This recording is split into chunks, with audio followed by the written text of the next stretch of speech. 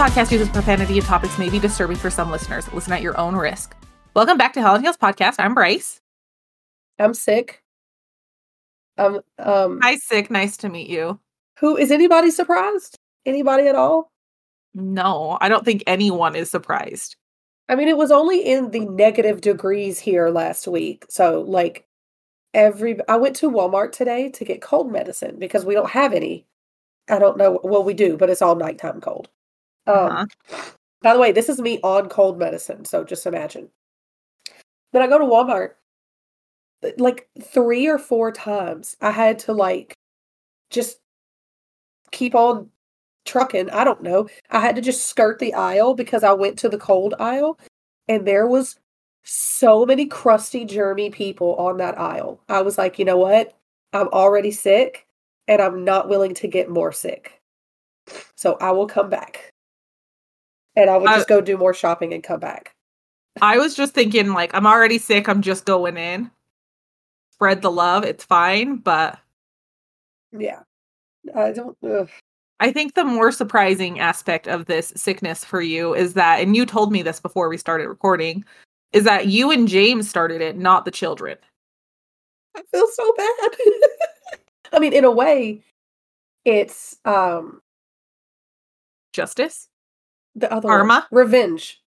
Oh my God, I didn't know which one you were trying to go with, but I was like, I was just staring at Bryce, like, help me. In a way, it's revenge because, like, Annie is forever sharing everything, whether you want it or not. She's shoving it in your mouth. But yeah, pretty sure this one come from James because I had it when I went back to work. So it had to have been somebody that he worked with. Yeah, that sounds right. I blame all my sicknesses on Cody, but in my defense, I work from home. I don't go around crusty, dusty people. So, it sounds fair. Right? You're not getting it from the dogs. They also work from home. Yeah. And I also try to do like online pickups for all of my grocery shopping. So like it's not me going to the grocery store.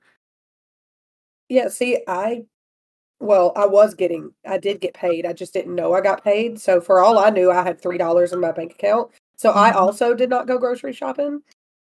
But then I realized that I did because my work does this fun thing where you can't take unpaid leave if you have time that you can use for it, which I know a lot of jobs do. But the really cool thing about my job in particular is they didn't tell me that until I got back and emailed them. And I'm like, where is all my sick time and vacation? I very much explicitly told you not to use this. And they were like, oh, well, we told you you had to. No, you didn't. No, you didn't say that. So lies. Yeah. So, okay. My work is that way too. So I have to. What, Maisie? Sorry, I've got a dog over here. I'm eating my dinner. And she's a dog. I'm eating my dinner. I was. And she's on the other side using her paw to tap my arm to be like, hey, I'm here for anything you drop. Oh, how nice of her. She's pretty pushy, actually. Anyways, what were we talking about? I've already forgotten. I think you were going to tell me how your day was. Oh, my day or just like in general, like, because this day has been kind of shit. Both. You could start with the food thing. I know you reminded me, Maisie. Oh yeah, Maisie's trying to get my food, but she's not getting it. No, she's not. But no, my day's been really rough. I got a lot of hormones in my system. Oh yeah. And 2 of my dogs decided to get in a fight today. Which 2? Maisie and Ben's, the biggest and the smallest. I was gonna say, why? Why? Because they both resource guard, which normally, and it's only with bones. They don't resource guard anything else.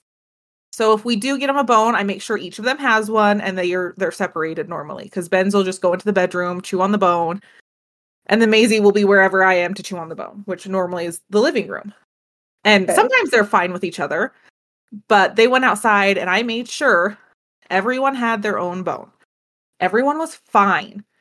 And I got up So Ben's went into the bedroom and I got up to come into the office. I was grabbing something. I think I was grabbing my water off the desk. And while my back is turned, something happened. Maisie probably just followed me over, and all of a sudden they're just screaming at each other. But by the time I turned around, Ben's already had Maisie in his mouth. Thankfully, he just had fur. From what I could find, I checked all over her. It was fine. But he was resource guarding the bone. So let me just explain. I am holding... So dog, I'm facing the dog is facing me. Big dog, right? This is like 100-pound dog. He's not a little boy. I am facing him, and I had to pry him off of Maisie. So I have him pinned down. That's the As he brings a toy in the background. No, that's the good one. That's Bentley. Oh, I'm sorry. We're talking about the hound. Yeah. So I have Ben's pinned to the ground because he's still trying to kind of snap at Maisie.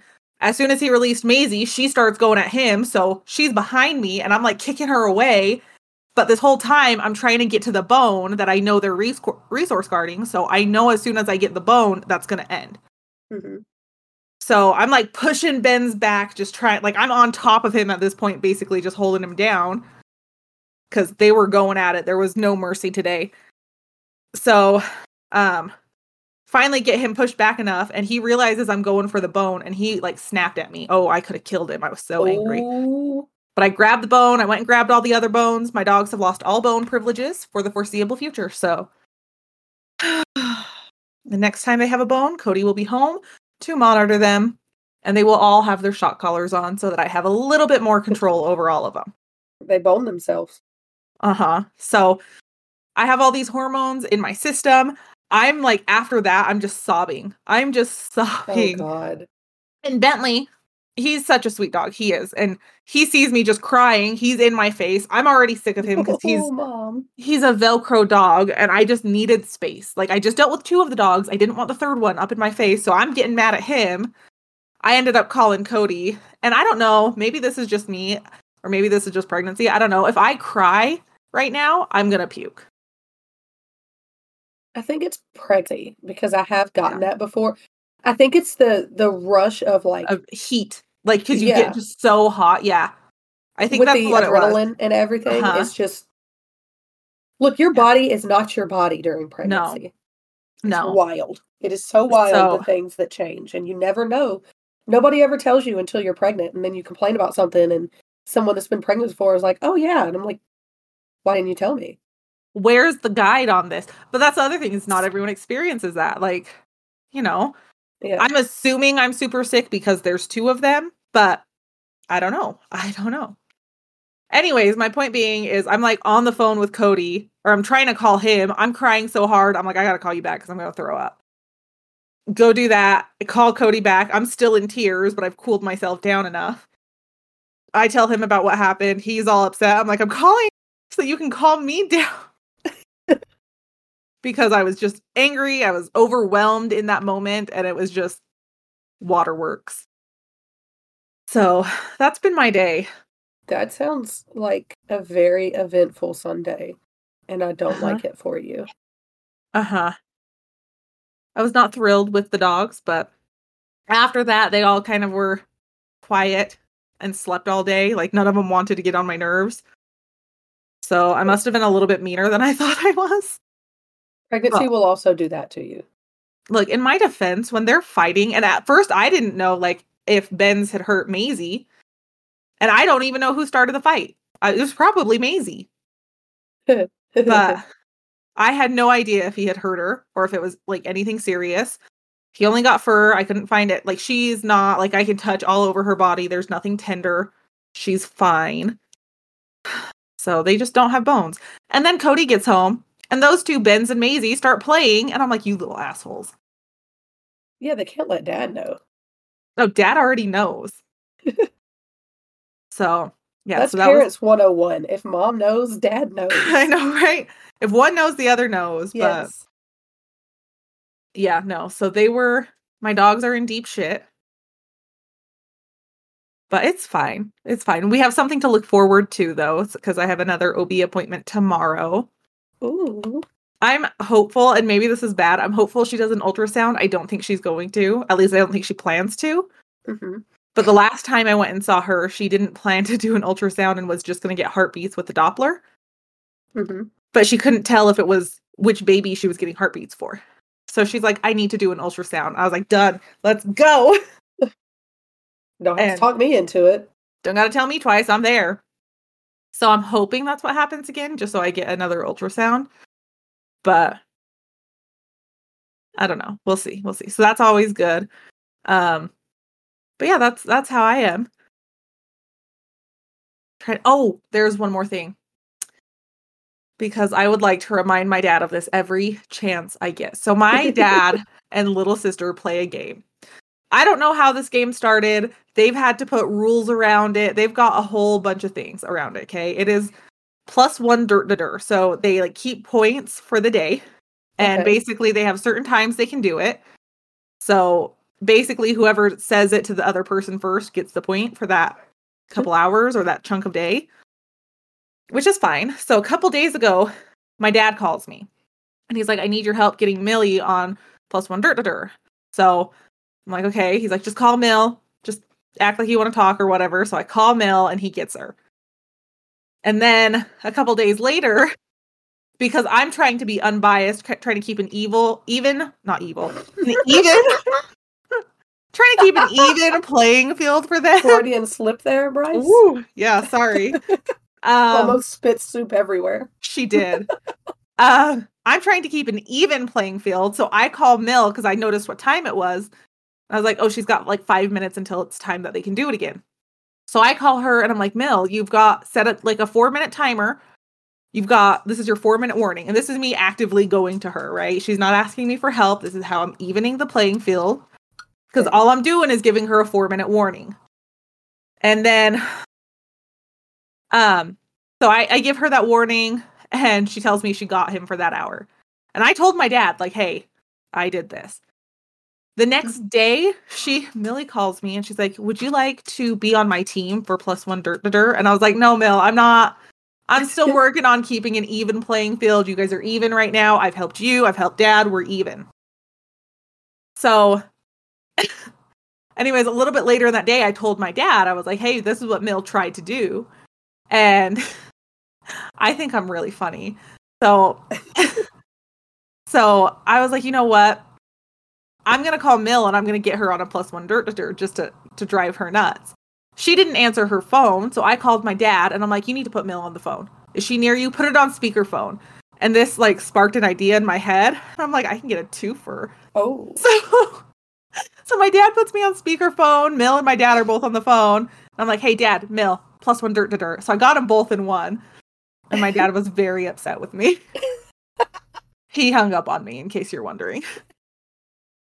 So well, I'm glad he was an adult about it. He did call me this morning and got me, but I was like, that's fine. You're never going to get a twofer like you did. Or like I did. So, we're good. You got to get your mom in on it. Oh, she won't. No, it's just when they're all in the car together. Does the car automatically sync? She doesn't play, though. Oh.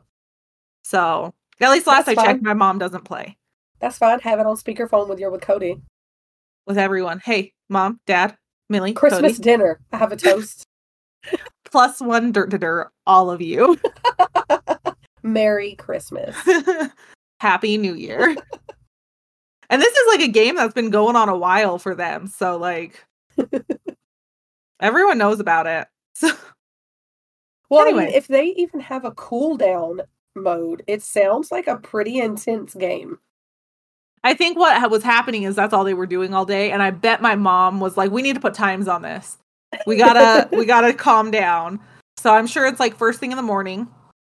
Mm-hmm. Mill's at school during the day, so I assume there's nothing during the day. I assume after school there's probably a time frame where they can, and then it's like 6:00 and like 8:30 or something like that. So sounds fair to me. Look, I just know the basics of the game. I don't know all the rules. I just call every now and then and get them. You just stir up shit. I do. I do. That's true. I'm not even arguing.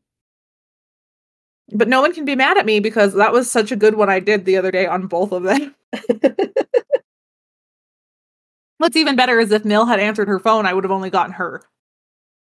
So she only has herself to blame. Well, my dad only has her to blame, too. Oh. Okay, so it's all Millie's fault. Yeah, it's all her fault. But that's my story. I was really proud of myself. I appreciate it.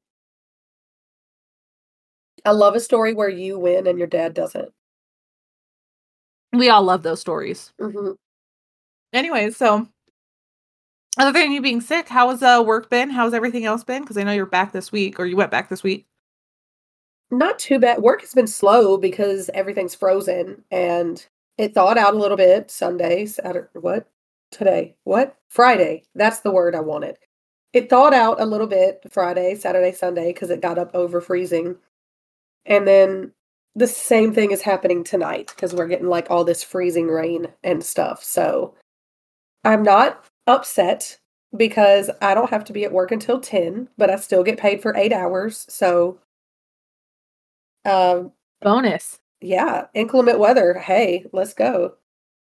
Heck yeah. But, that does remind me. I want to apologize for my spotty audio the past 2 episodes, but there's not much I can do when the ground is a block of, I think, -3-degree ice at one point. So. Well, also before on the last 2 episodes, I think you had your old internet, and wasn't that Dish? No, I can't remember. It was Optimum, and they suck. It was Suddenlink, and then Optimum bought Suddenlink, and both of them suck. But this is the first episode on this new internet. Yes, so she has new internet, and it's fancy fiber. Ooh, fiber. But and it's half the price of the other one. What? That's how it was for us. I mean, technically, whoever we had before, Xfinity, I think they're fiber. There's something, I don't know. Yeah. But we switched to Google Fiber, and I'm paying less on Google Fiber. And we get better speeds. Yeah, it's great. Like, bye, Optimum. Done. So, but there's all of that. I'm trying to think if there's anything else. Do you have anything else you need to apologize for? Other than my sick, sultry voice, no. Okay, I'm gonna apologize to you for all the sniffles. I'm trying to because I have to edit those out. I'm really trying to mute them. There have been a couple episodes since we came back from our break where both of us, I'm not even just blaming you, it's been both of us. We've either had sniffles, we've been coughing, we've been clearing our throats a lot. So it's been a lot of editing those out. So if I miss any, guys, it sucks for you guys, because trust me, there were a lot more. Look, we all know you're sniffling too out there. Mm-hmm. It's icy, it's cold, I love it, but do I love what it is doing to my body? No, I can go without. I'm here, guys. It's not... We're like in the 40s for the next few days. Oh, well, that's nice for you. I mean, it'll drop down, but we already did the snow. We got hit already. So. I mean, it's not too bad. We're in the 30s and 40s, but it's all rain. So I'll have a headache later this week. Yeah, we've got rain and snow for Thursday. I feel like it rained a little bit today, so. Anyways, well, are you ready to talk about social media?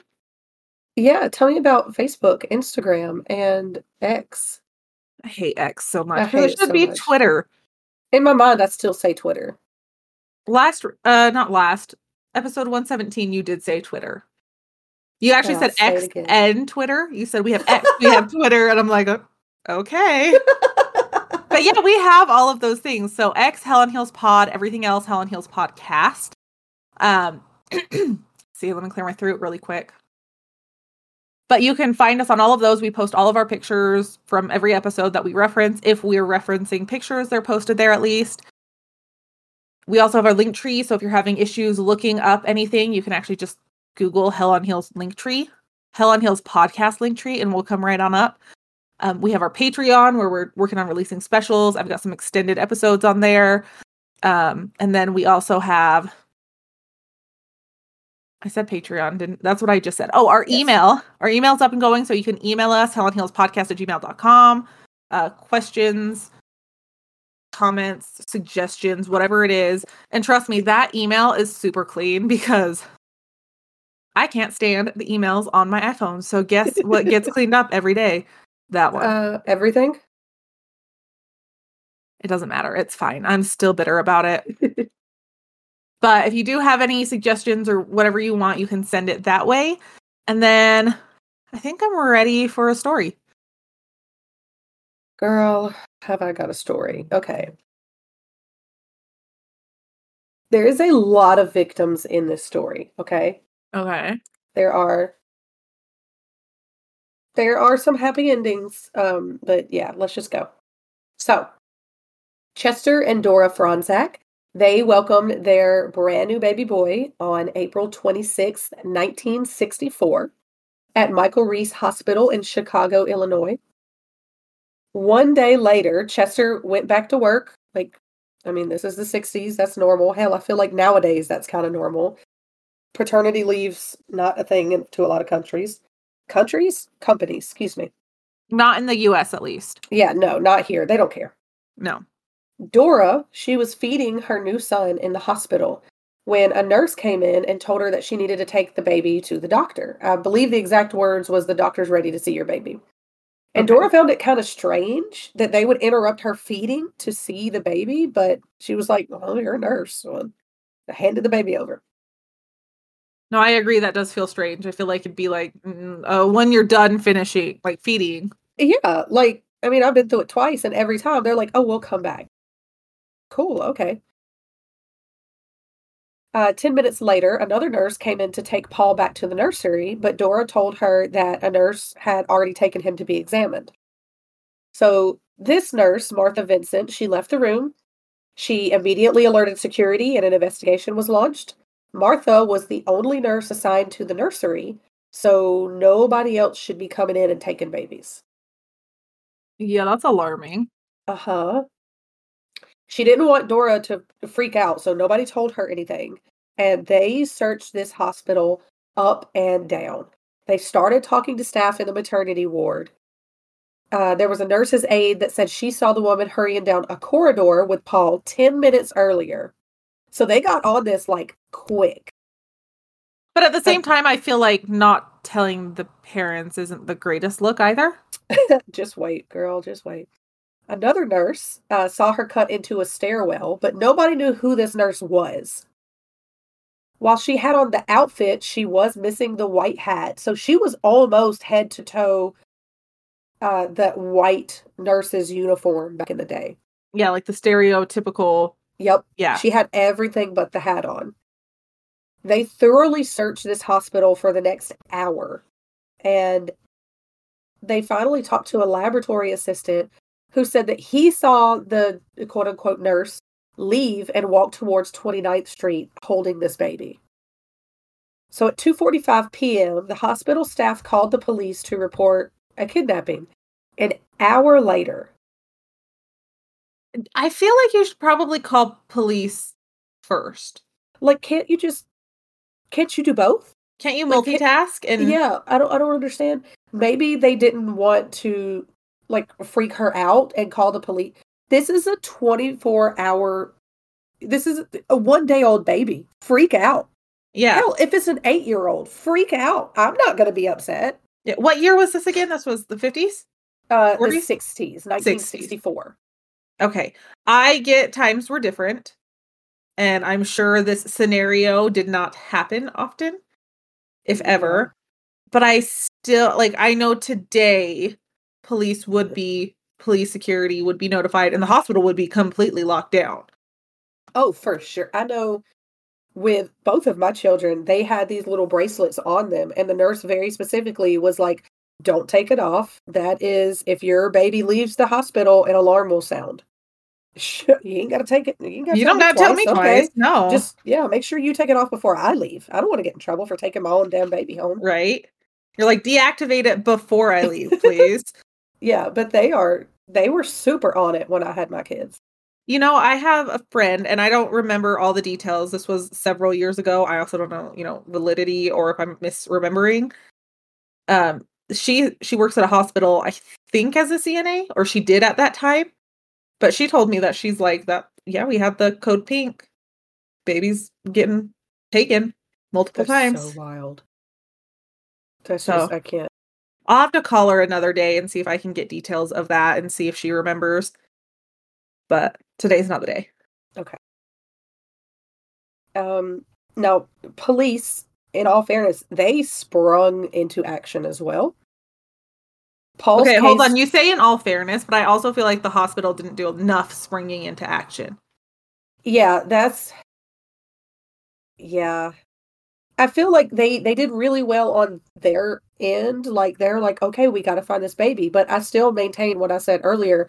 You could very easily be like, okay, you security man, you go look for this baby. You security man, who we also have, you should call 911 and then go look for the baby. Okay, maybe, I don't know if this is a valid question. Did they have security in the 60s for a hospital? Yes, because that is who Martha ran to, was the head of security. Okay. Oh, I don't okay. know if she ran all the way to him. I imagine she probably picked up a phone, but that's who she alerted was head of security. Okay. Now, police, on their Wait, end, they one more sprung question. into action. I've got one more question. Did they lock down the hospital or did they just search? From what I could find, they just searched. I don't know why. I couldn't find why they wouldn't lock it down. But by that time, from what we found out later, it would have been too late anyways. Okay. Paul's case took top priority for the police. It went straight to the top of the list. This was, at the time, the largest manhunt in Chicago history. On this case, they had 175,000 postal workers, 200 police officers, and one source said they had like 6 lieutenants. Like, they threw everybody at this. The FBI was also involved. They knocked on doors in a 10-block radius of the hospital. By midnight that night, they had searched 600 homes. Holy But there was shit. no trace of baby Paul. Yeah, like I said, the police they were on. Imagine if you would have called them immediately. I'm assuming police also have this pressure because they're like, this baby has been missing from the hospital for at minimum an hour. I bet you anything they're like, we have to throw every resource Yeah. so that we show that we're doing our due diligence. Mm-hmm. They were kind of set up for failure, in my opinion. Mm-hmm. But law enforcement. Law enforcement. Them law enforcement there. Law enforcement. They contacted Chester at work around 3 p.m. and told him Paul was missing. And, oh my gosh, multiple sources stated that Paul and Dora were so happy. Okay, just imagine, obviously this is their child. But not only that, before Paul was born, they had lost a child. So it's like another twist of the knife. And Paul that day had brought a box of cigars to work and handed them out to his coworkers in celebration. And then when did they inform the mother? Paul left work after Chester left work after they told him Paul was missing. And when Chester got to the hospital, Chester told Dora. The hospital didn't even tell her? It's had to have been hours at this point. Yup. And she's not questioning, like, where's my child? I guess not. There is a documentary that you can watch. It's called The Lost Sons. I'm watching it on Discovery Plus. I haven't finished it, but it's really good. And there is a nurse who, she may be retired now. It didn't specify, but she said that at the time she was like a student nurse, and she was told during this time to just sit with Dora. And she was not allowed to tell her what was going on, but she just sat with her. I wouldn't be able to do that. I'd be like, look, ma'am, sorry. Like, I can't lie to you about this. This is huge. You gotta get someone else to do this. And even more so, isn't that strange that your baby's not in there, but you just have a nurse sitting with you hanging out? You said they lost a child. Was it like a miscarriage or did they Mhm. like It was a this might miscarriage. be she doesn't know. Like I don't know what to expect going into delivery and stuff. So Fair. I Yeah. don't expect a nurse to sit with me though.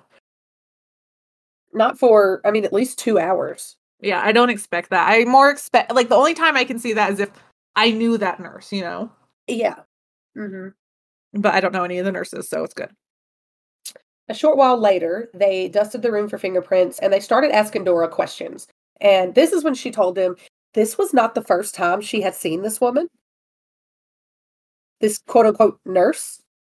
She saw her at 9:30 that morning. Dora was feeding Paul. The lady walked up to her, uncovered Paul's face from his swaddle, and just stared at him.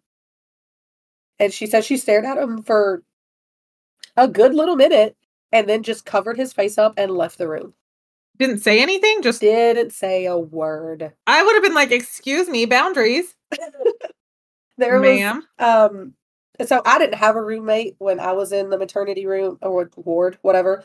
But Dora, she had a roommate. Like I said, this is the 60s. I think this was normal. Her roommate, Joyce, she was there when the lady came to stare at Paul that morning. And she said that it was nothing struck her as odd except the fact that she didn't say anything.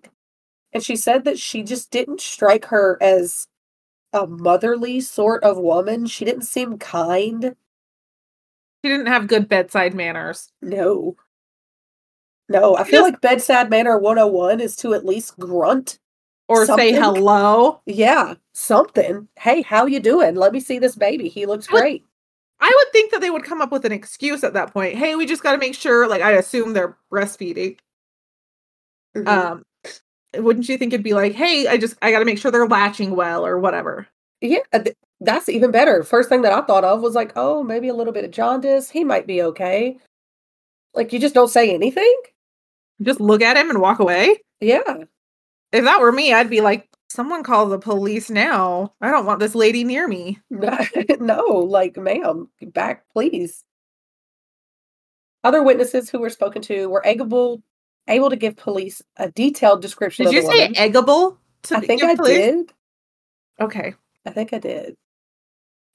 She Are was there white. wait, are there any people in this story that are eggable? Because 'Cause I'm already feeling the yes. Oh, the nurse? 100% eggable. Okay. The quote unquote nurse. The phony baloney nurse, okay. Yes, the hatless lady. She was white, 35 to 45 years old, 145 pounds, 5'5". She had brown graying hair and a ruddy complexion, which usually I feel like that's kind of rude. Nope, she deserves it. That's fine. She's Yeah. a cruddy person. And as police investigated, they found out that other patients reported seeing this woman too. Two pregnant women said that she came into their shared room, and when they asked what she wanted, she claimed to be from the ear, nose, and throat department and then just left.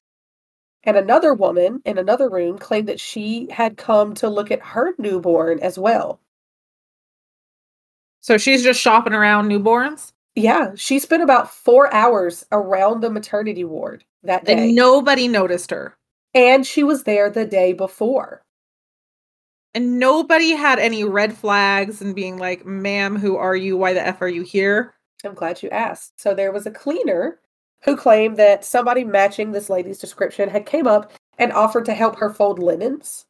And she thought this was weird immediately because she said nurses don't usually offer to help fold clothes. Well, nurses are also busy. Yeah, exactly. But this one, yeah, she said she didn't think anything of it until she heard what happened. And police think that the lady's plan was to help her fold these newborn linens, and that would help her sneak into the nursery, and she would just have her pick of the babies in the nursery and just pick it up and leave. But it Okay. didn't work, so she decided to just take one from their mom. And nobody knows why she chose Paul. He was the cutest in the whole place. I mean, he really was. There's one picture of baby Paul, and I did upload that picture, and he was a little cutie patootie. He is cute. I wonder if it I don't know, maybe they thought he has facial features similar to myself, or I'm looking at pictures, so I assume the one man is significant other.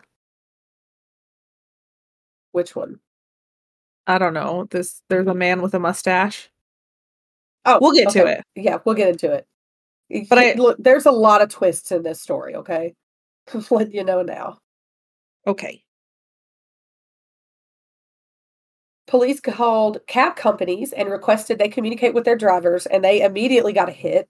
A driver named Lee Kelsey, he's 34 years old. He called police. He said he was waiting outside the hospital when he got a call from a woman claiming that she was coming down. She requested that he picked her up from the Butler building, and Lee was like, that's not a thing. I don't know what you're talking about.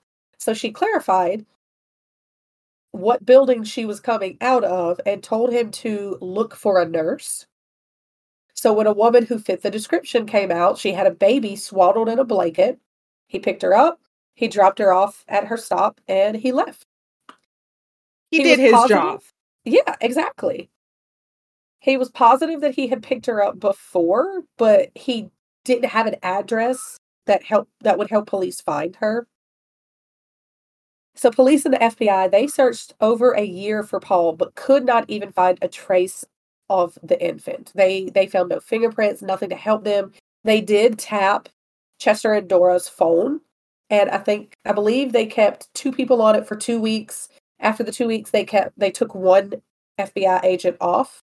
Mm-hmm. And then after that 3rd week, with nothing, not even an attempt to reach out, they took him off as well.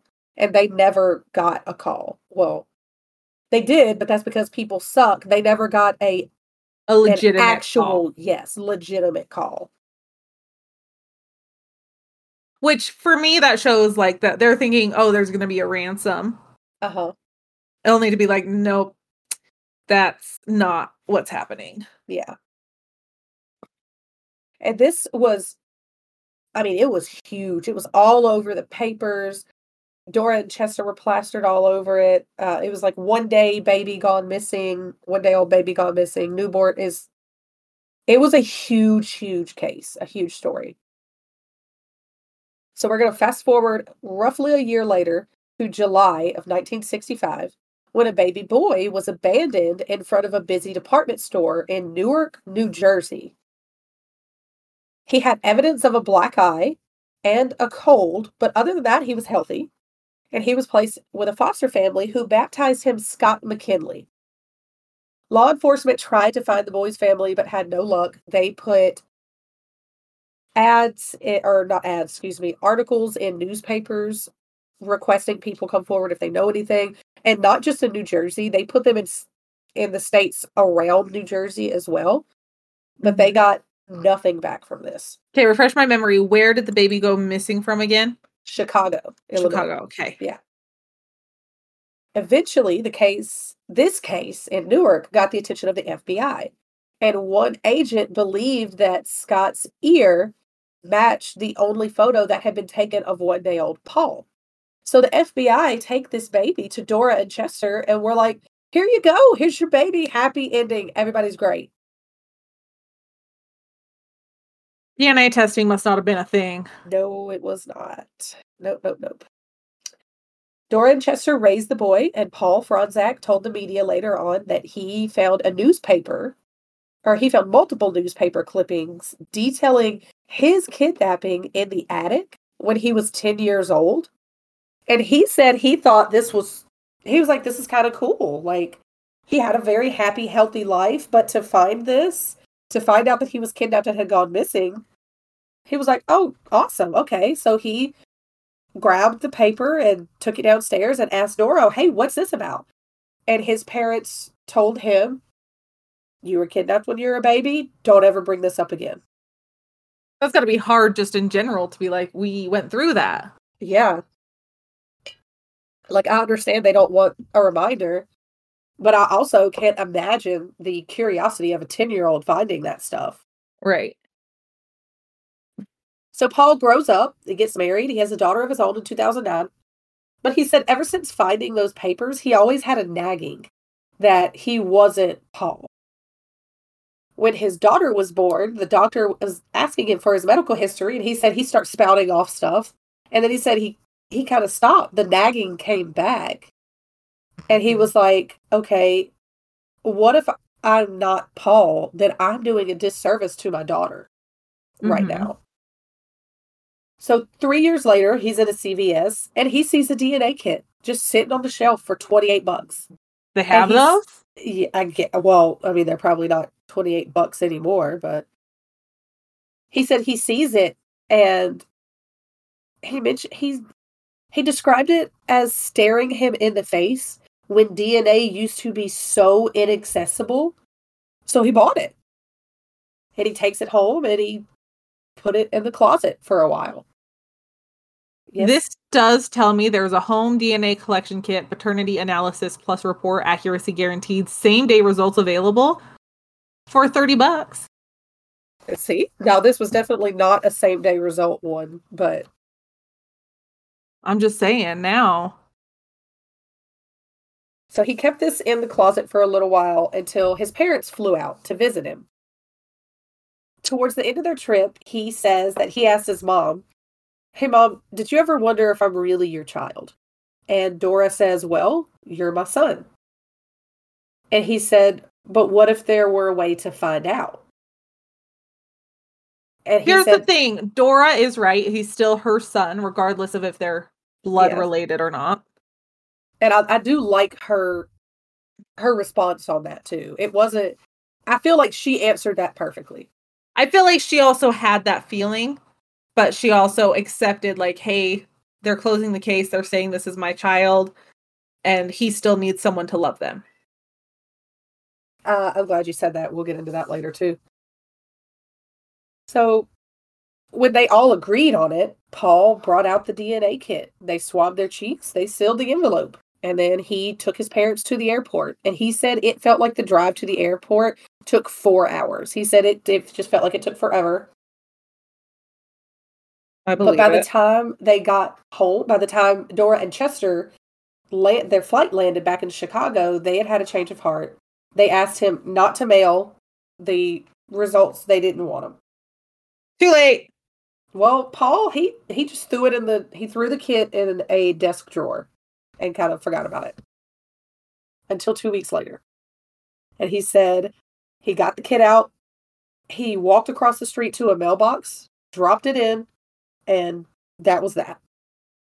And he said he was at work in October of 2012 when he got a phone call. And the person on the other end of the phone call told him there's no remote possibility you're Paul Franzak. And from that moment, he still goes by Paul, but I'm going to refer to him as Franzak. And then I will refer to the infant as baby Paul. So just tell me if I'm losing you at any point. Okay. So Franzak, he started searching for the real Paul, and he worked with C.C. Moore. She's a genetic genealogist. She's the founder of DNA Detectives. They compared his DNA for 2 years, but they also went what she called the old-fashioned route, and they searched newspaper articles from the time, anything they could do to find out who he was. Based on his DNA, they determined that Franzak's roots were Ashkenazi Jewish, Eastern European, and Italian. And this info, somehow, y'all, DNA is wild, led them to a woman who married into the Rosenthal family.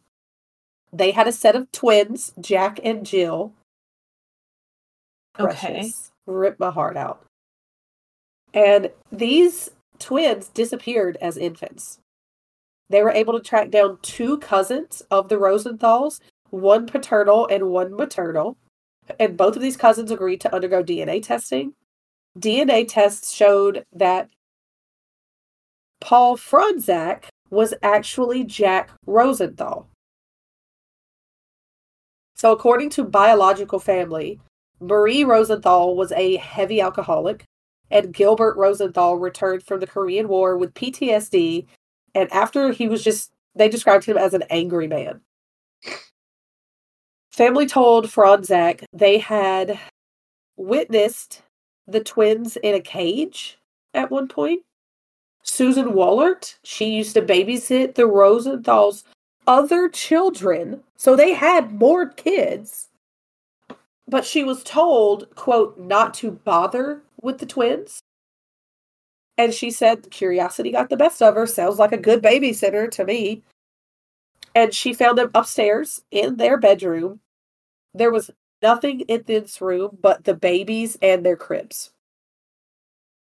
She I said that don't it was... necessarily feel like that's too crazy depending on the size of the room, but... Oh, just wait. She said that it was dirty. The room reeked of urine because the sheets hadn't been changed. And Jack had a black eye. Oh, okay, so is she the one that moved Jack? No. Oh. She spent the whole night in the room with the twins. And when the Rosenthals came back the next morning, they were pissed to find her in this room. She's taking care of your children. I don't know what it was about the twins specifically, but they did not want her or apparently anybody, they didn't want anything to do with these kids. Were they an oops? Were they... We have no idea. And I'll tell you why in just a second. It's like 2 bullets. Well, I'm just wondering if it's like postpartum depression for the mom. No, because they were, Jack was abandoned when he was roughly a year old. I believe it was between like 12 and 15 months. I mean, that could have extended like postpartum depression, not being able to not cope to bond with your baby. I mean, yeah, and if she's a heavy alcoholic, that's just going to make it worse. Yeah. So possibly. Around the time of Jill's disappearance and Jack's abandonment, his parents, Gilbert and Marie Rosenthal, had temporarily separated, according to family. Both parents died of cancer in the 90s without ever telling their family what happened to their children. They would just, when the family was ever like, hey, where are the twins? They would just make up excuses. From 1965 to the 90s. Yeah, I don't understand that. I don't either. You don't. If my mom did not see my children for years, yeah, even for like a week, like she came over and I was like, oh, they're sleeping, or oh, yeah. I guarantee she'd be like, no, where are they? Oh, absolutely, yeah. I would never get away with that. Franzak also told the media that Dora had told him when they were quote-unquote reunited with him as an infant, she said that the whole world was watching them. The media was there, the FBI was there, the police were there. And she said, she told him that she was thinking, what if this is Paul and I say it's not? And then she was also thinking, what if it actually isn't? What happens to this child? He goes back into the system? Mm-hmm. Which is a ridiculous amount of pressure, so I can't blame her. Even if she knew deep down that this wasn't her child. I mean, I get her rationale here, you know? Like, who... You can't... What do you do in that situation? Right, she doesn't want to leave him or abandon him.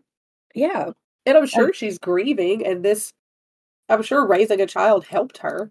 And they did end up, I believe a year later, they did have another child, too. They had another boy. So you had asked me who Mustache is here. Paul Franzak, he's... Which, hold on, Paul Franzak. Yeah, I'm trying to think of how to say this. He looks like he's aged gracefully. Isn't he a good-looking dude? He is. He's a very handsome guy. I do feel like he aged very gracefully. I think so as well. Okay. So that's Paul Franzak, a.k.a. Jack Rosenthal. Mm-hmm. This other man, in 2019, there's a Michigan man named Kevin Ray Beatty, and that is who you were asking about with the mustache. He was positively identified as Paul Franzak. This was not revealed to the public until after his death from cancer in 2020. He was able to speak on the phone with Dora multiple times before his passing, but they were never able to meet in person. He was raised by Lorraine Fountain, and she had been dating a doctor from Chicago when she suddenly just up and moved to Arkansas. And then she comes back a year later with baby Paul, who was raised as Kevin Beatty. She died in 2004, and this is pretty much all we know. We don't even know where the name Beatty came from, the last name Beatty. It was just made up. I guess so. But I do think it's interesting that she was dating a doctor from Chicago. But I'm also sure that There because were. they tracked that down. Yeah, they looked at all those leads. Because in 2013, 1 year after Fronczak, who is actually Jack Rosenthal, 1 year after he discovered his identity, the FBI reopened the kidnapping case of Paul Fronczak. The kidnapper, still to this day, has never been identified, and the case remains open. Now, this other picture, Jill Rosenthal, is suspected to be deceased by law enforcement, which led to the abandonment of Jack because the parents couldn't explain having one kid and not the other, one twin and not the other. Paul is still looking for his sister or her remains, and if you know absolutely anything that might even be remotely helpful, please contact the National Center for Missing and Exploited Children at 1-800-THE-LOST. This is a composite sketch of Jill Rosenthal. There are no pictures of her. This is what she is believed to look like at around 58 years old. She was last seen sometime around July 2nd of 1965. And her height and weight are estimates. So we really just unfortunately have nothing to go on. They did not do her justice in this composite sketch, especially based off of what her twin brother, Paul Fronczak, looks like. Yeah, I agree. I don't know where they got this sketch because, like we said, Paul is an attractive guy. And then Jill, I mean, she's not ugly. She's just kind of plain looking. She just doesn't, she looks like she didn't age as nicely. Yeah. But I guess maybe they pulled from the parents' base. I don't know. Yeah, maybe so. And the rest of the family as well. Mm-hmm. So I think I've heard this story. And I can't remember, do you know if this is where, like, this is the story, at least the kidnapping, where the hospital started doing things more like the Code Pink and shut lockdowns for missing infants? I thought it was, to be honest, but I didn't see anything like that in my research. Okay, because I know with changes they started doing that, but I couldn't remember if I've heard this one before. I just couldn't remember if that's You what it was. are right. According to foundlingpaul.com, which doesn't work, but comes up on Google, it says the infamous Paul Fronczak kidnapping case in 1964 led to several changes in how infants are supervised and cared for in hospitals, including the installation of a hospital code system. Okay. So good on you. I wasn't losing it. I knew that. It's a crazy case because, like, the fact that they say they have never identified who kidnapped the child, but it's like, you were dating a doctor.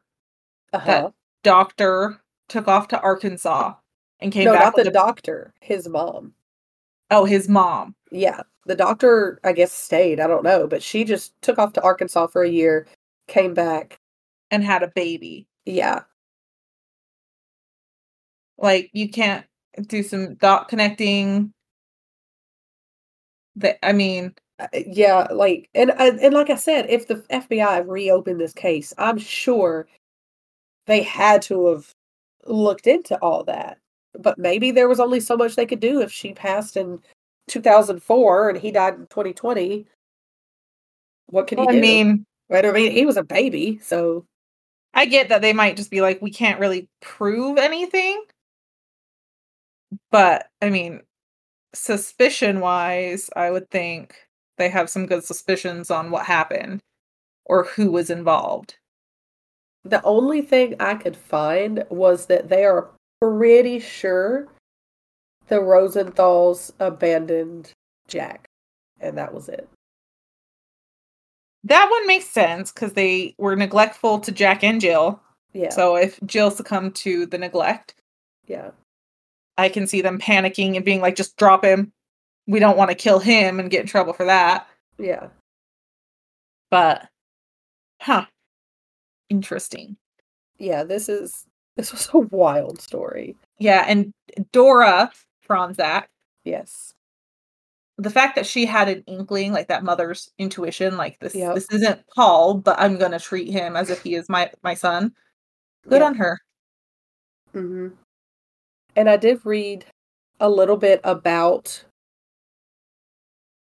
Paul / Jack Rosenthal when he was reconnected with his biological family. They said that he found a cousin, and him and this cousin just clicked instantly. Like they were absolutely family. They both played bass guitar. They just had so much in common. Like, it was hard to really, believe they weren't family. Exactly, yeah. Which is really good to hear.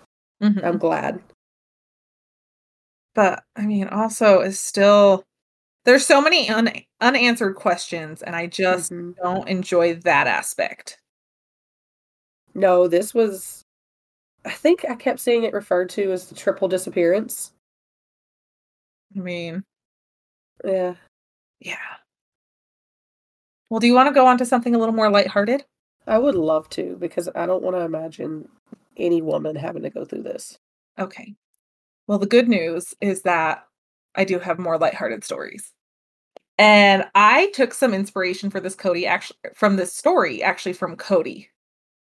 I have no idea. I'm looking at the pictures and I have no clue what's going on, and I'm here for it. Yep. So basically, ever since every cycle we've done IVF, as soon as we've done the transfer, he's read to the embryos or the babies.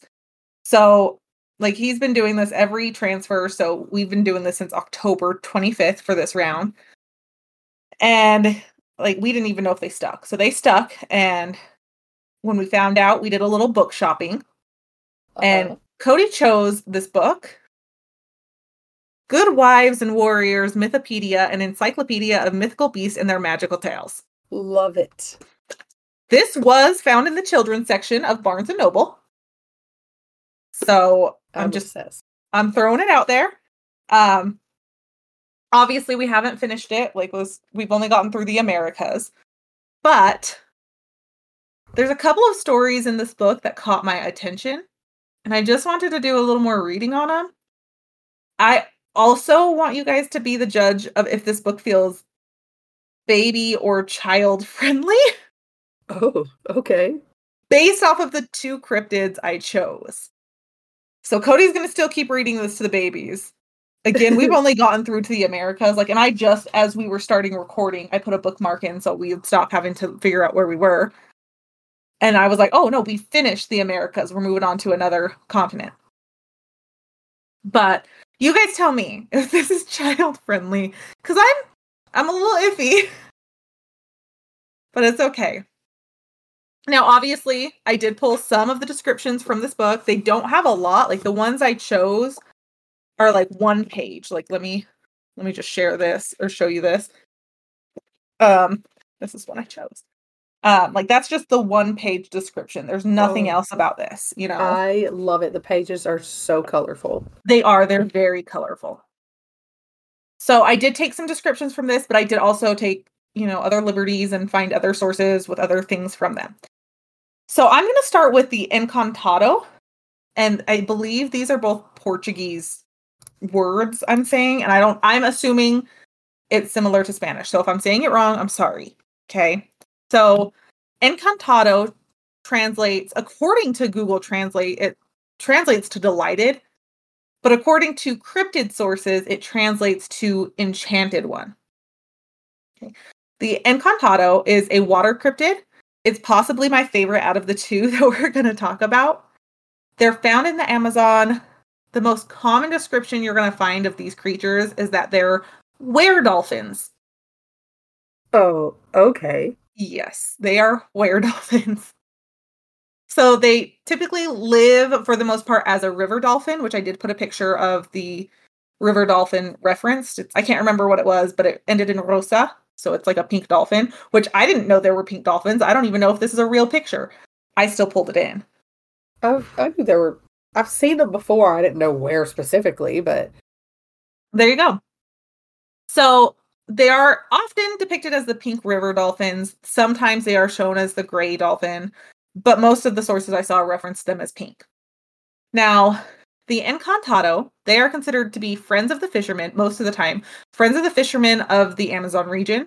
They're said to help the fishermen. They're also said to help safely conduct canoes during storms. They're also believed to help drowning persons by removing them from the water. However, that's all disputed, and there's the flip side where they're not friends and they're trying to drown people, like awful things, right? Like dolphins. Yeah, like much. dolphins. Yeah. They're doing their dolphin nature and drowning people, okay? So some believe these creatures actually have supernatural powers, so they have power over storms, power to enchant people, shapeshift. I mean, obviously, they're were-dolphins. They have the power to inflict illness, inflict insanity, and even death on people. Is that where this come from? A were-dolphin? I don't know. Have you been to the Amazon recently? Not Amazon.com, but the Amazon. Damn. Oh, okay. No. Okay. So probably not a were-dolphin this time. Oh, okay. Okay. But maybe your husband, you can just keep blaming him. That's what I'm going to go with. Okay. So the Encantado are said to be curious about humans, and they're believed to actually be attracted to big, flashy, noisy parties or festivals. They are party dolphins. Okay. So some sources specifically cited Festa Juanina. It's not Fiesta, it's Festa. I Googled several times. So Festa Juanina, and this is a Brazilian festival that occurs in June, and it's a celebration that celebrates the nativity of St. John the Baptist. And I'm sure there's a lot more to the celebration, but guys, let me just say, it looks like a ton of fun. Like, you look at pictures, and that looks like a party I want to go to. So I can't blame the Encantado. However, other sources say it's any party. They're like, yes, let's go. You're throwing a party. I'm on my way. So the Encantados, they're shapeshifting, right? So some say, like werewolves, they only shapeshift with a full moon. Others just don't reference this at all. They say whenever there's a party, they're going. Okay. So when they hear these wild parties, they shift from dolphin to a human. In their human form, they appear as young men, always described as very handsome young men. Now, there are some sources that say they wear all white, but most sources said they would dress in very vibrant, colorful outfits, and that's typically how they would appear. And they would always wear a hat when in human form. Now, this is because they are not great at shapeshifting. It's not perfect, and they're said to have a bald spot on their head with a blowhole. Oh. Mm-hmm. So the hat is to conceal the blowhole. And I did include a picture. If you look at the one where it's the man and the dolphin, you can actually see his blowhole. Okay. Yeah, he's pretty sharp, except for that literal hole in his head. Yeah, except for the literal hole in his head, yeah. So you know, they wear hats, they're nice looking. Now the Encantado, they'll join the party, and they're basically just the life of the party. They're charming, they've got great dance skills, great singing skills. At least the sources said people were charmed by their singing and dancing. And women are often cited as falling in love with this man at the party. And well, no one seems to know this man. They still are like, man, he's a blast. He's so much fun to be here. We're so glad he's here. He's enchanting everyone with his singing. Now, he might seem like your regular party animal, but there are some dangers to the Encantado, specifically dangers to women.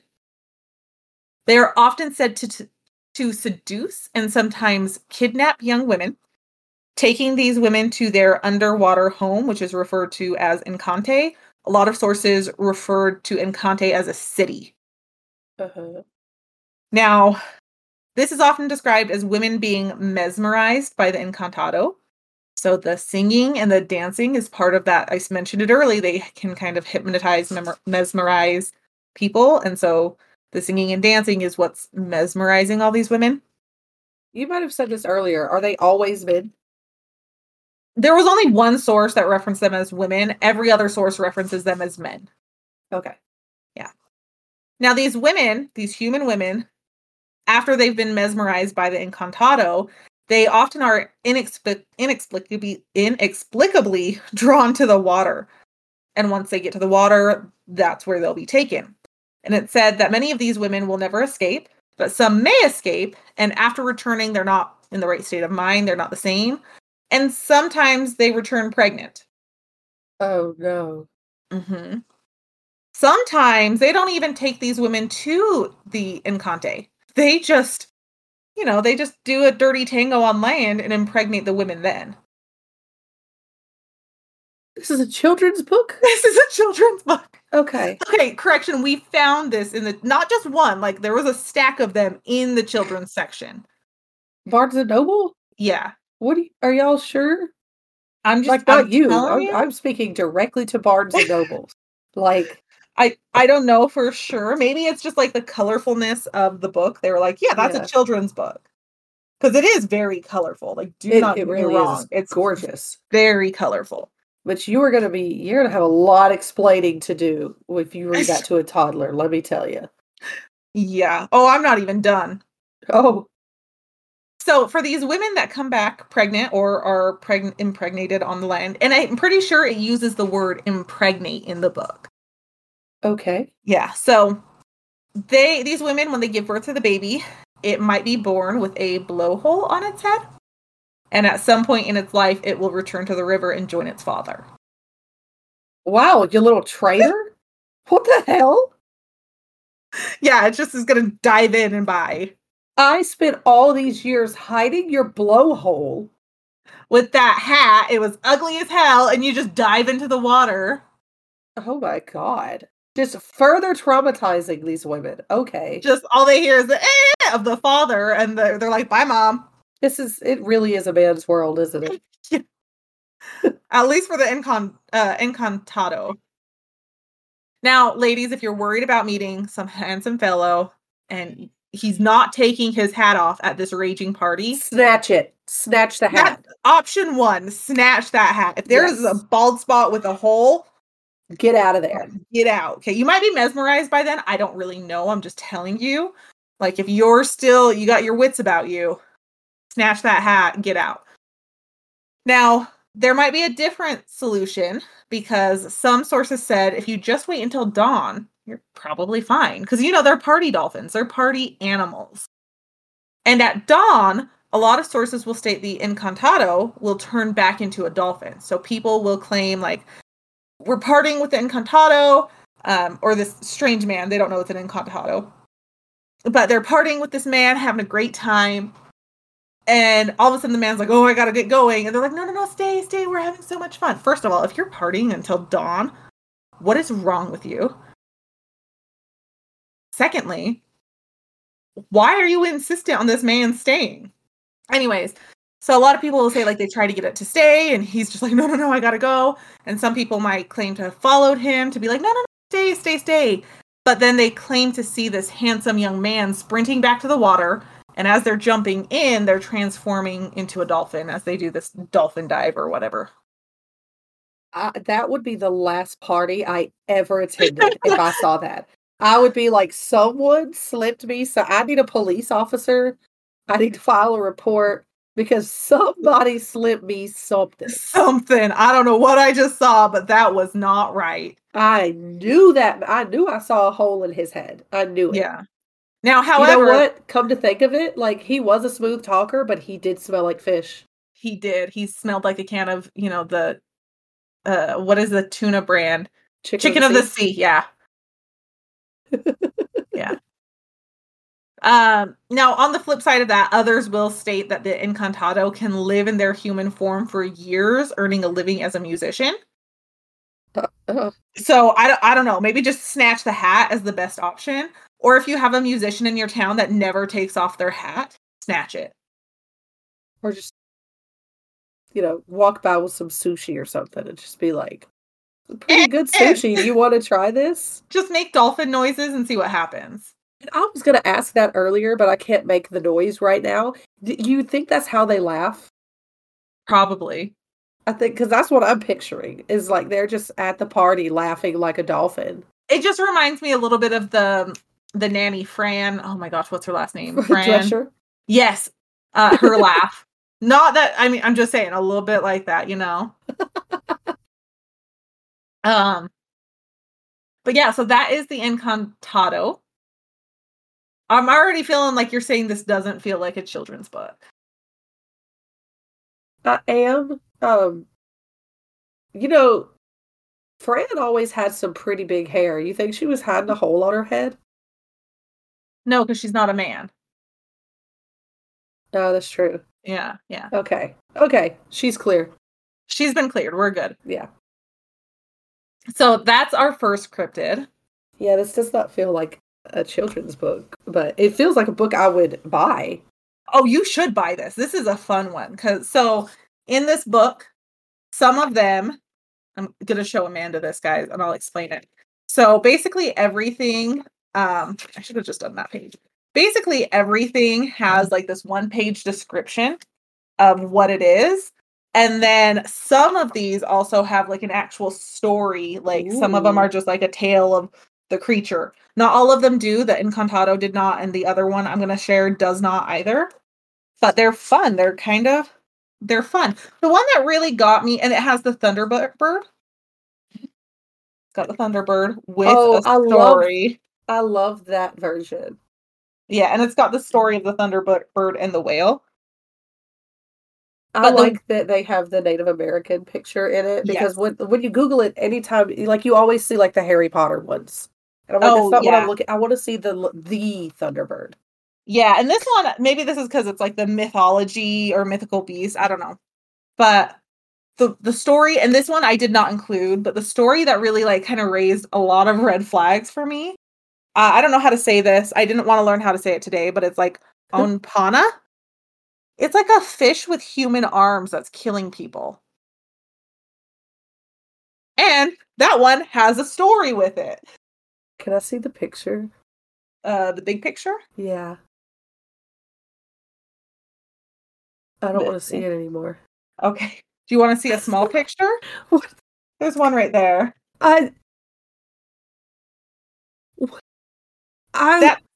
Okay, when you say a fish with arms, like, it's so much worse than what you imagine. It's not like a normal, like, handsome fish. It's not a bass. I don't know what the hell that is. It's awful. Okay, so we're not going to talk about that one today because I chose not to. Because I have to sleep after this? But because I wanted to do the sloth one. It's not really a sloth, but it looks like a sloth to me.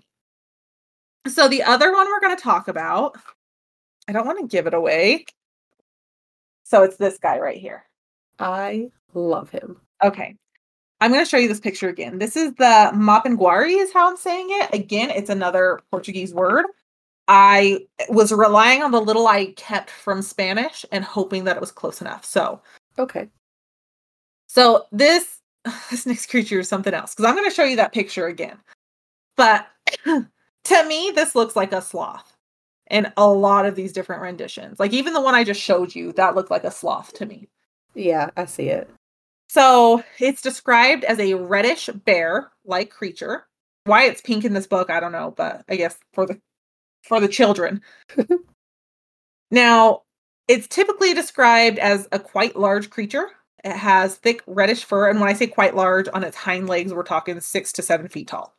Oh yeah, quite large. Yeah, quite large. And so it has thick reddish, some say brown fur. Under the fur, its skin is to be believed to be more like that of a crocodile, so it's more armored and scaled under the fur. Okay. Yeah, I don't quite understand that. How do you even grow fur? But whatever. It's a cryptid. Let it grow its fur with its crocodile leathery skin. Okay, I'm just trying to science a little here. It's fine. We don't need science. It has one huge eye. Does not have 2 eyes. It's got the one, just like a cyclops. Okay. It's got long backward-facing claws on its feet. Some sources describe this as having feet turned backwards. Why are they backwards? Well, the feature is said to cause confusion in anyone trying to track the creature. Because, the toe marks look like it's going one way. Yeah, you're going the wrong way. That'll do it, yeah. When it's on its hind legs, I've already mentioned this, it's said to be between 6 to 7 feet tall. And if you're unlucky enough to see this creature stand on its hind legs rather than on all four, it will reveal a second mouth on its stomach with razor-sharp teeth. Why, Bryce? Why? So I just showed Amanda the picture from this book again. I had covered up the second mouth the first time. I don't know if you noticed my hand placement. I did. Yeah, that was intentional. I made sure you couldn't see it.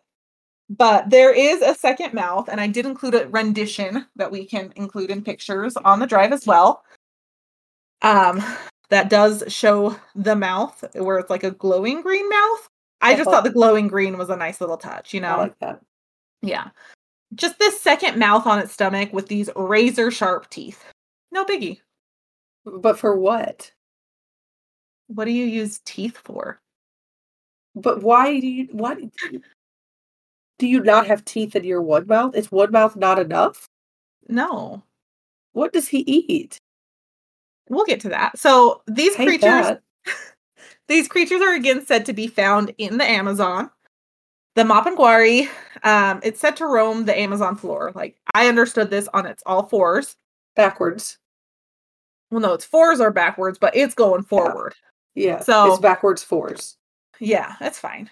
So it's said that these things are super stealthy. Like, even with their large stature, they're very quiet.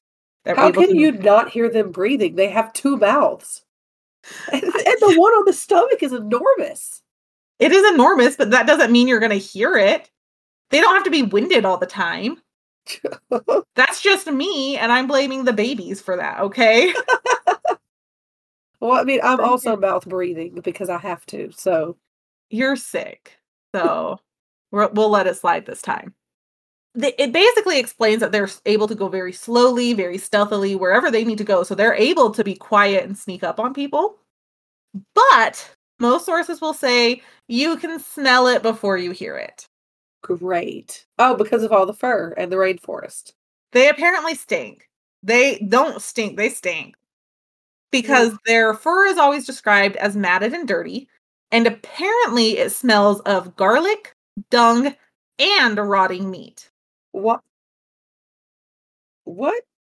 Oh, how someone pinpointed, like, yeah, that's garlic, a little bit of dung, maybe some rotting meat. I want to know why. How many times did they have to smell it to come to that? I don't know. Because if I smell something like that, I'm immediately like, you know what? I'll hold my breath. I'm gagging and getting away from the smell. Yeah, I got to get out of here. Like, even before I was pregnant, I was like, who farted? I'm out. Like, no, hell no. My dogs have some nasty toots, and I was out. Okay. Meanwhile, they're just like, it's like a wine tasting. Mm-hmm. Ugh. So it's also said that often you'll see them after you smell them, right? If you do see them, it's said that they often emit a blood-curdling, screaming growl. And so they do have a second name of the roaring beast. Some sources claimed that Mapinguari was a translation of roaring beast. I didn't find anything to confirm that. So, I'm just hearing a whole lot of reasons I will never see one of these things. If I ever hear a screaming growl while smelling shitty, garlicky, rotting meat, I'm gone. I gotta go home all the way. I've got a flight that left yesterday. Sorry. This vacation is over. We got here 20 minutes ago. We're going home. Why did you bring me here? James is going to take you to the Amazon, and you're going to be like, I'm staying in the hotel. I would be like, this is gorgeous. This is wonderful. You don't expect me to leave this room, but I will enjoy this window. You're like, why am I getting off the plane? We can fly over it. It's fine. Exactly. Even that. No, wait. I don't want to do that either. What happened to, oh my gosh, the story. Julianne? Julianne Kopka, yes. Don't fly that airline then. I don't think that airline exists anymore. It doesn't. I don't think it existed after that. I mean, it was their last plane, so I don't know how it existed. They were bankrupt after that. They had no planes. They're like, we can maybe float you somewhere, but can't fly you anywhere. So the Mapinguari, they're a lot of people say that this creature is a vegetarian. Then why does it have such sharp teeth? It's gotta just be able to get to the roots of things. Come on. Potatoes are hard sometimes, okay? Those are not root teeth. Those are not tubular teeth. I'm here to tell you. Okay, you are right, because others claim this creature is very much a carnivore. And there are claims of this creature eating cows from local farms. And that's a very widespread claim, at least back in the day. Okay. There are also other claims that the Mapinguari would twist human heads and then devour humans. Why? Why do you have to twist my head? Do you know the amount of twisting that's already happening up here? I don't need help. And I'll probably already have a headache. Like, that's not just be done with it. Why do you have to add to it? Because they're devouring you. They probably twist off your head. What am I, a freaking Easter chocolate bunny? Sure. Oh, well, done it to enough of them, I guess. I got it coming, didn't I? Yeah. So the recommendation is maybe don't go near these things. Oh, thanks. Appreciate that. What PhD come up with that recommendation? Cryptozoology. I don't know. Now, there are some claims that due to its skin, arrows, spears, bullets, and knives don't penetrate this creature's hide. Okay. So there's not a lot of protection you have there. But if you do come in its presence, there's one way to safety. Because it has one very specific fear. Fire. No. Actually, the opposite is water. Oh, okay, so it is a bath. Basically, that's probably why they sting. But it's just not a fan of water. So they live in the rainforest. I don't understand that because I'm like, isn't there like a lot of moisture at least in the air in the rainforest? Like, I feel like it rains a lot. There's like a whole season where it does nothing but rain. I don't get it. I don't know. Maybe it hibernates during that season. It better have a damn good spot. I don't know. Maybe it builds a couple dams around its hibernation area. Okay, so if we ever see it, we just spit on it? Is that what you're telling me? No, I'm just saying stay near a river or a water source. So if you do see this creature or smell it, just like get in the water or get to the other side of the water if you see it just as soon as you can, because it's not going to follow you. I feel like it could just 6-7 feet tall. Well, no, okay. I was going to say it could just step over the water, but... No, that was giants that we talked about a couple weeks ago. Yeah, okay. Yeah. So... Okay, so... So my choices, if I see a Mapinguari, my choices are get to a river and either die from the Mapinguari or die from a caiman. Uh-huh. Perfect. Okay, I'm going to get my head twisted off either way. But would you prefer it with the caiman or the Mapinguari? I might prefer the Mapinguari. It seems like it's a quicker death. Seems faster. Yeah. Yeah. So I'm throwing that out there. Now, there are sources that cite before 1933, the folklore was that this creature, or these creatures, were former human shaman. And the shaman would be just turning into the Mapinguari. Now, there is some sources that cite it's only been one shaman, and this shaman found the key to immortality, and that angered the gods. So as a punishment for this shaman, for figuring out immortality, they turn him into the Mapinguari, and he's just immortally the Mapinguari roaming around the Amazon rainforest. This poor guy's like, this is not what I signed up for. Right? I just thought I hacked the system, and nope. Now I gotta stink for the rest of my life. And now I can't get in the shower. This sucks. I constantly smell like garlic, but I haven't had it in years. I miss the taste of garlic. Many believe that this is just an undiscovered type of primate that people see, freak out. Same thing with Bigfoot, right? Like, people believe it's an undiscovered type of primate. Now, this cryptid has been studied significantly more than the Encantado. So many have sought out modern descriptions of the creature, and one man, David Oren, he would piece together as many descriptions as he could of this creature. And in 1993, Oren would release an article of what he believed the creature was based on from recent and past sightings. He believed that this could be sightings of a giant ground sloth or a megatherium. Now, the giant ground sloths, they've gone extinct. They went extinct at the end of the late Pleistocene. Pleistocene? I don't know how to say that word. You did great. Yeah, sure. They're extinct, though. So fossils have been found in that region of the giant ground sloth that date back over 11,000 years ago. So we know this creature did once exist. Now, skeptics of this theory note that there's no fossils of the Megatherium that are more modern, so how it could be this giant ground sloth, they're like, it's not. What, is it just living and not dying? Right. So obviously, no one knows what this thing is or where the legend originated, but Oren, in 2007, he would later come out stating that he believes, so he basically stated that they were not able to find solid evidence of the creature still existing, and he believes the origin is based on human contact with the last of the ground sloth. Okay. So that's his theory. A lot of people accept that. Like, yeah, it's probably just that's where it originated. And that is the story of the Mapinguari. I don't know if I like him or not. I can't decide. I don't like either of them, honestly.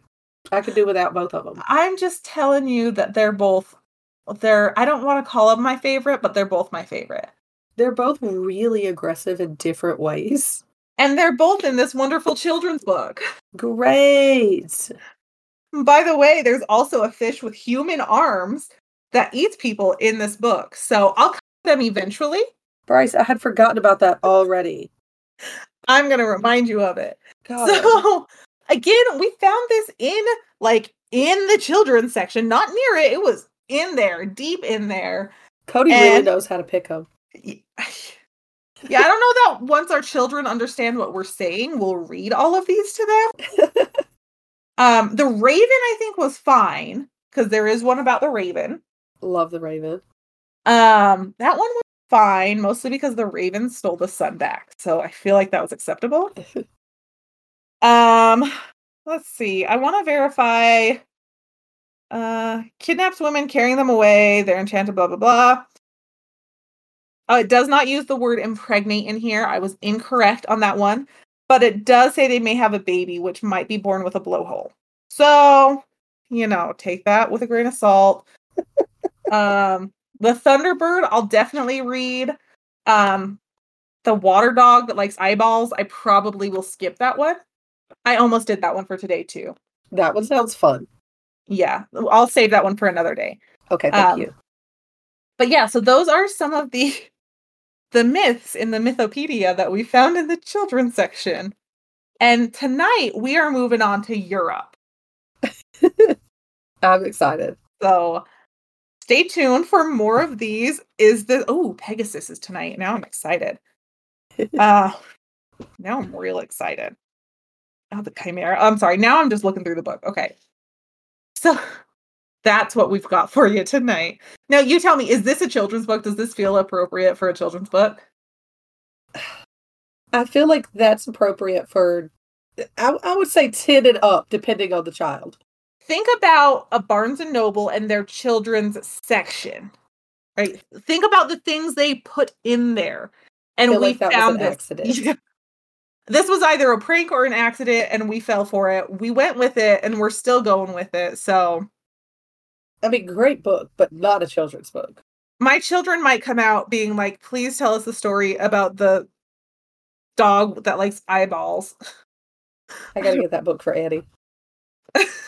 I might suggest waiting until I finish it and tell you like which ones you can and cannot read for her. That's probably a good idea, yeah. So far, Thunderbird's fine, Raven's fine. I even think the very first one that I definitely cannot say is fine. But yeah, I'll let you know. I'll let you know more in depth later. But for our listeners, you guys let us know. Because I truly don't know if this is child friendly or if this was an accident. But we've got it. We have got it. Cody thought it looked like a lot of fun, and I'm not wrong. I mean, it's fun for me, but I don't know. I'm gonna add the picture of this book. There's a different version of it. Uh-oh. Maybe that one. Her book envy just kicked in. Is this the same thing? I don't know, but it looks different. who's the author? I don't even know the author of this one. I have no idea. But now I want this one, so add to cart. I'll pull a picture of this book in though, so that we can post it so you guys can see what book we're referring to. But you guys let us know, like email us, message us on whatever you want, and you guys let us know because I am telling you, this does not feel like a child's book. Thank you all for listening to Hell on Heels Podcast. To see pictures from this episode, you can follow us on Instagram, Hell on Heels Podcast, X Hell on Heels Pod, or Facebook by searching Hell on Heels Podcast. You can find us on Linktree by typing in Hell on Heels Podcast Linktree. If you want to support us, please like, review, rate, share, and subscribe on your preferred listening platforms. If you want to take your support one step further so we can create more content for you, you can donate through Patreon. We're working to release specials for our patrons. If you have your own true crime or paranormal stories, suggestions, or just words of encouragement, please email us, hellonheelspodcast@gmail.com. Thank you all so much for listening. Be sure to tell your friends to listen with you as well. Bye! Bye!